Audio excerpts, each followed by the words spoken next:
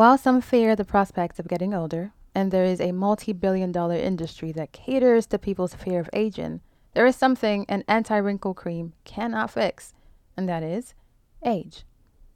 With time comes mistakes, wisdom, and more mistakes. But that's the fun part about aging. The older we get, the wiser some of us become.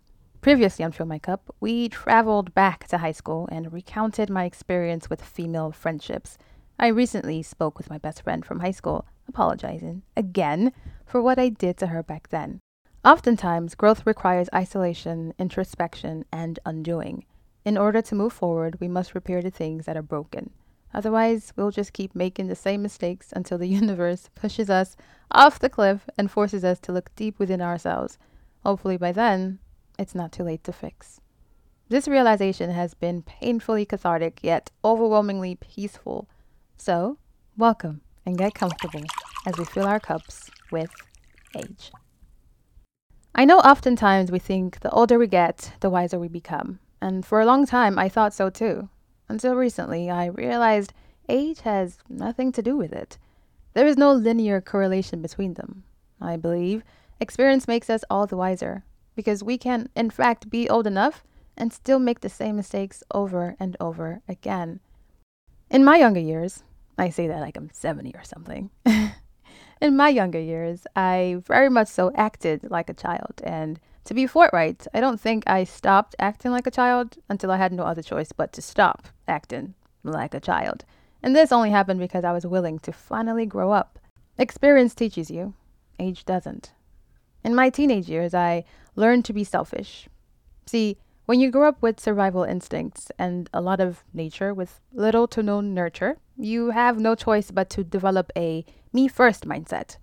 I learned to manage my time wisely as a teenager. And honestly, that's about the only thing that got me through high school and college. My parents split when I was a sophomore in high school. And at the time, it didn't affect me.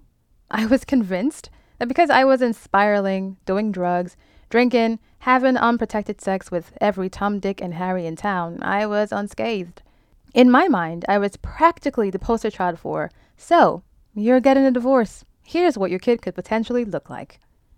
I don't know. I guess I thought since I didn't fit the mold of every my parents are getting a divorce teenage kid I often saw on TV, that meant I was unaffected. Boy, was I wrong. In retrospect, I was too busy making sure my mom was okay, because she wasn't. So I didn't have time to feel my feelings. I didn't have time to mourn it. I felt her pain, her devastation, and her heartbreak. I remember almost failing out of a class, so they called my mom and she got on my case. So now my focus still wasn't the divorce. It was trying not to fail out of this class, which I didn't. But can we just raise a red flag for suppressed emotions though, real quick? So although I learned how to manage my time, it made me someone who was terrible at expressing themselves. This inability to express myself also led me to almost ruin a friendship. Again, let's get a red flag for a time-managing badass who can't express themselves. Man, you really love duality over here. In my teenage years, I also learned what unrequited love was for the first time. Long story short, it was a waste of time. It's painful AF. 0 stars. Would never recommend it.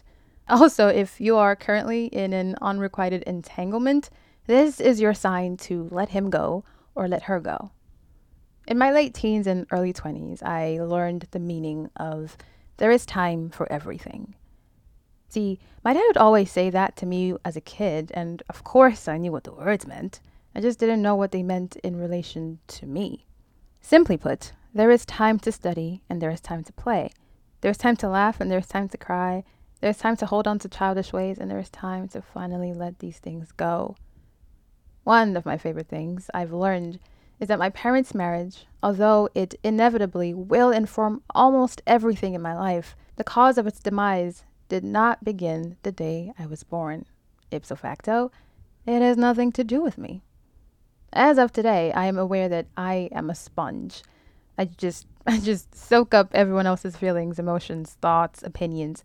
I most don't even actually recognize what thoughts, feelings, emotions are my own versus the ones placed on me from other people's situations. I'm having to filter out everyone else's feelings because I am no longer taking responsibility for them. I'm learning to set boundaries with people who always bring their dilemmas to me to help them figure it out. Most importantly, I'm at the age of forgiving my parents.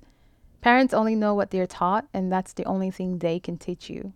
Now, I'm not saying everything they teach you will be great. Sometimes it is 0 stars, 10 out of 10 would not recommend, but you can't hold anger to ignorance.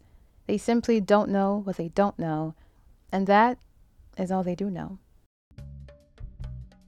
Okay, guys, thank you for listening to another episode of Fill My Cup. This is Fill My Cup with Age. An anti-wrinkle cream may or may not fix the wrinkle you're trying to desperately hide, but it certainly won't cover the lessons you need to learn. Age and wisdom are not synonymous. Age does not inform wisdom. However, your willingness to grow as a person makes you all the wiser. Now, if you've made it this far, thank you for tuning in and listening to today's episode. You don't have to leave, but before you go, please don't forget to subscribe and follow the podcast. You can subscribe on all major streaming platforms. I'll leave a link in the description box with all the details. All right, y'all. Once again, I am your host, Yinka, and you're listening to Fill My Cup, the podcast.